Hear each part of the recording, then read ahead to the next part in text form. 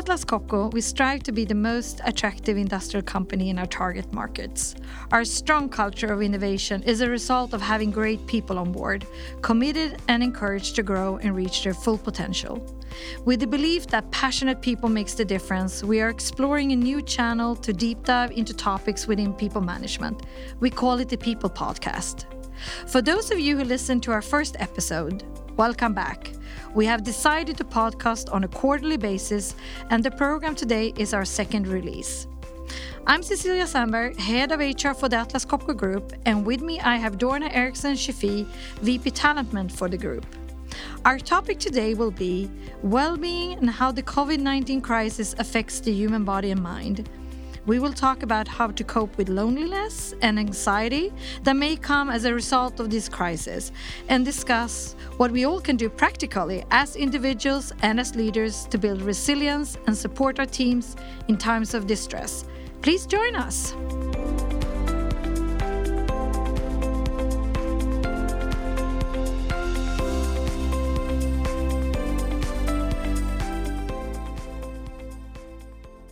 So Dorna, most welcome. Thank you, Cecilia. So right now, many of us are juggling working in a new environment, becoming a teacher for our kids, caring for our family full-time, and dealing with the anxiety that comes from living in the middle of a pandemic. I think we're all feeling pretty stressed. Self-care is crucial for managing these negative emotions and being resilient.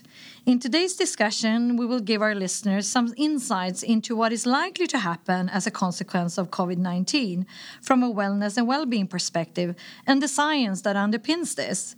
We will also talk about what we practically can do as individuals and as leaders to make this a better experience for ourselves and those that surround us. So, Dorna, let's start with a deep dive into science, right? How is this crisis likely to impact our body and mind? Sounds good. Yeah, and of course, a very interesting question with lots of research done in this area from the fields of crisis management, disaster management, and stress management. And there is an interesting meta-study done by Math from 2015 explaining the different stages of a crisis and how the stages affect both the body and the mind in very different ways. Well, that sounds like a great starting point. What did the study conclude? So the study confirmed that what you see in the early stages of a disaster or a crisis is actually a degree of increased energy. So people become heroic. They want to help where they can, and they want to lean into support. And during this period of acute stress, you get a great amount of unity, people coming together. When then starts to happen when we go from weeks to months in this situation is that we see adaptation. So the novelty starts to wear off and people are trying to do their best to make things work. So you get some tempered optimism and determination, and you can see that energy begins to diminish. What then happens is that people start to feel this is impossible. It feels never-ending, and there's a risk at this point as individuals start to either give up, saying, I can't do this anymore, or alternatively burnout, where people persist but end up feeling helpless and can't really take any action. That's very interesting. So why do we react like this as humans? Yeah, great question. Now there are several reasons for why this happens. First of all, the study points out the shift from acute to chronic stress. And then secondly, the challenge of balancing the intensified pressure from work versus pressure from home. And then thirdly, we have the so-called compassion fatigue, characterized by emotional and physical exhaustion, leading to a weakened ability to feel compassion for others. So this is often described as the negative cost of caring too much for too long. The outcome of all three of these situations can be emotions of fear, anger, and increased anxiety, as well as grief. So there's actually two types of grief that is mentioned here. One is the grief over missing out on the life that could have been, so making progress in what was imagined to be a positive and exciting year. And then there is, of course, the grief and tragedy of actually losing a loved one. Now, hopefully, we will come to the stage of the resumption of pre-crisis energy that naturally follows as the final stage. Well, that is hopeful news. Well, now I'm curious about the difference between acute and chronic stress that you mentioned. Can we share a bit more on what research has to say in this area, Dorna? Sure. So the research from Yaribegi from 2017 is actually very helpful in differentiating acute stress from chronic stress, and also helps explain the impact that these conditions have on our body and mind. So acute stress is short term and sharp. Chronic stress is longer term and much more constant over time. As humans, we respond quite differently to these contexts, so the social effects are also quite different. In acute stress, we focus on supporting and getting support from others, whereas in chronic stress, we become much more egocentric and we tend to focus more on ourselves and our own survival. Our immune system actually also responds very differently. With acute stress, our immune system is boosted to deal with that sharp shock. And for chronic stress, autoimmune disorders such as stomach pain or cardiovascular issues such as high blood pressure can instead happen. And finally, from a cognitive perspective, the way we think is also impacted. So with acute stress, we have that instant flight or fight reaction kicking in. But for chronic stress, what happens is that we are more prone to our going over negative events in our mind over and over again. So playing out negative what-if scenarios in an unhelpful way that leads to possible mental health issues such as depression. Thanks for sharing, Dorna. Great insights. We typically talk about stress as one sort of condition, or perhaps positive versus negative stress. I think what you just described actually adds another layer of understanding to the human reaction to stress.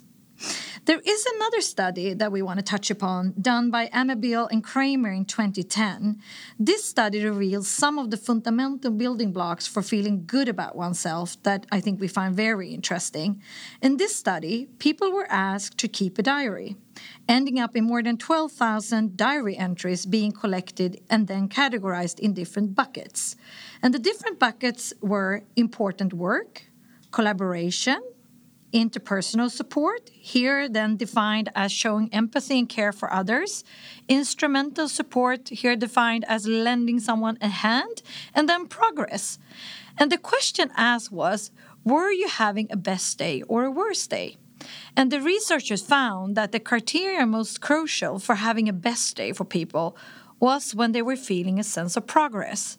So the conclusion here is that making progress, moving things forward, is actually fundamental to make us feel positive and good about ourselves and life in general.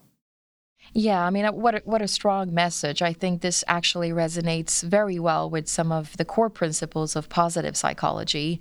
And I believe stressing the fact that we all have the power to choose how we see the world is important here as well. I mean, there's a fundamental underlying issue with well-being, which is about how we choose to interpret events in life and how we deal with our own self-talk. I think that's very true, and I think it differs a lot from person to person how you tackle it. However, I do believe it relates back to the research we just talked about. If we see the way, we have the will. So, Dorna, should we take a final deep dive into research to better understand the psychology behind coping in times of crisis? Sure. There is actually one more very interesting study done on social support by Semmer from 2008 that I think is worth mentioning here as well. So Semmer talks about instrumental support versus interpersonal support given to others and what is most needed in different contexts. And as mentioned earlier, instrumental support is when we help someone out with a concrete solution. So we provide a specific service, for example. Interpersonal support is providing that empathy, trust, and care for others. And what is interesting about social support in these circumstances is that most of the time we prefer instrumental support, right? So can you actually help me out here type of support. But when we are in a period of high stress, that chronic stress, sometimes that instrumental support provided actually backfires, as people can feel inferior or marginalized as you're trying to help them out. So instead, interpersonal support, that personal connection, having their feelings validated, acts in a way that supports people in moving out of stress and anxiety. Okay, so let us summarize what are the lessons learned here. I mean, what can leaders do to help make the current situation we find ourselves in more bearable and positive for their team members? Yeah, I think the first question you would need to ask yourself as a leader is, do I understand the strain and the challenge my individual team members are going through? I mean, giving your team members a reason to believe there is an end in sight is very important. And if we believe strongly in our long-term objectives, we are also more likely to retain the willpower to actually get there. Another question worth asking yourself as a leader is, do I coach my people for mental strength? What people really need right now is that emotional support. Why leaders need to support with both empathy and compassion, asking people how they are and really take the time to listen. And there's, of course, also practical support needed, which is aligning on what is needed and by when, so more from a task and process perspective. Many of us are literally in isolation right now, so it is incredibly important for leaders to be clear to their teams on where to go for support, where to go for advice and decisions, and of course also to watch out for exclusion and make sure that everyone feels included in the very best possible way. I fully agree. And I think the question all of us should ask ourselves is how we are building our own mental health. Reestablishing a sense of control can be a good start. I believe freeing up your mind by building habits and effortless routines can help with that. Creating structure and a daily schedule could be a good starting point. No, I fully agree. And I think it starts with looking after your physical and your mental well-being and continuing with your current self-care practices, since it is, of course, usually easier to stick to existing habits. That said, many of us will have to adapt and discover new habits as well. That's very true. I think if you're stuck at home for a few weeks, simple things such as taking care of your body by eating healthy, exercising, and getting plenty of sleep is, of course, fundamental. But what about social connections? I mean, for introverts and extroverts alike, the activities that are most important for promoting our well-being are inherently social, which can make this period when we're all encouraged to be physically distant from our loved ones particularly difficult. I'm thinking it is even more important to maintain our social connections, using the technology to help us stay psychologically close. What are your thoughts here, Dorna? Absolutely. I mean, we should use the many different modes of communication that we have at our fingertips. So voice calls, text, social media, video specifically can make us feel closer. And I know you always ask us to put our videos on during team calls and wave at each other. I think this is, it's a simple yet important way of incorporating that human touch into technology. I'm glad you see it that way. Thank you. Another angle to this is, of course, that interactions will not come up as natural during this period. We need to be more intentional about scheduling time to speak with friends and family. I truly believe that these conversations are important opportunities to relieve stress by sharing feelings with others. Yeah, and I've seen actually many local initiatives across the group in this regard. So we see virtual quizzes, virtual afterworks, virtual ficas, virtual game nights, you name it. We certainly have a lot of creative colleagues out there. Yeah, for sure. That's very true. I think that's the core spirit in our passionate people that we love, right? So what if these guidelines around maintaining your well-being is not enough for some of us out there? As you referenced from the research earlier, Dorna, I think during times such as these, it is completely normal to experience elevated levels of stress, along with other negative emotions, such as sadness, anxiety, anger, and frustration. And if these persist or worsen and become to cause significant distress or dysfunction, you really need to seek additional help. Yeah, and more specific warning signs to look out for both in yourself and in people around you could be that persistent anxiety or worry or even insomnia, and withdrawing from appropriate social contacts or persistently checking for symptoms or seeking reassurance about one's health are signs of more severe distress that need professional support. So we're getting closer to the end, and we started out asking ourselves, how does the COVID-19 crisis affect the human body and mind? And how do we cope with loneliness and anxiety that may come as a result of this crisis? And finally, what can we do practically as individuals and as leaders to build resilience and support to our teams in these times of distress? How should we summarize our discussion, Dorna? Well, I think no matter what your unique situation is, there are many things you can do to improve your experience while being socially isolated. And fortunately, you're not in this alone. We're all in it together. So focusing on what you're grateful for, like spending time with family or getting to try a new hobby, can help ease the pain and frustration that we may be feeling.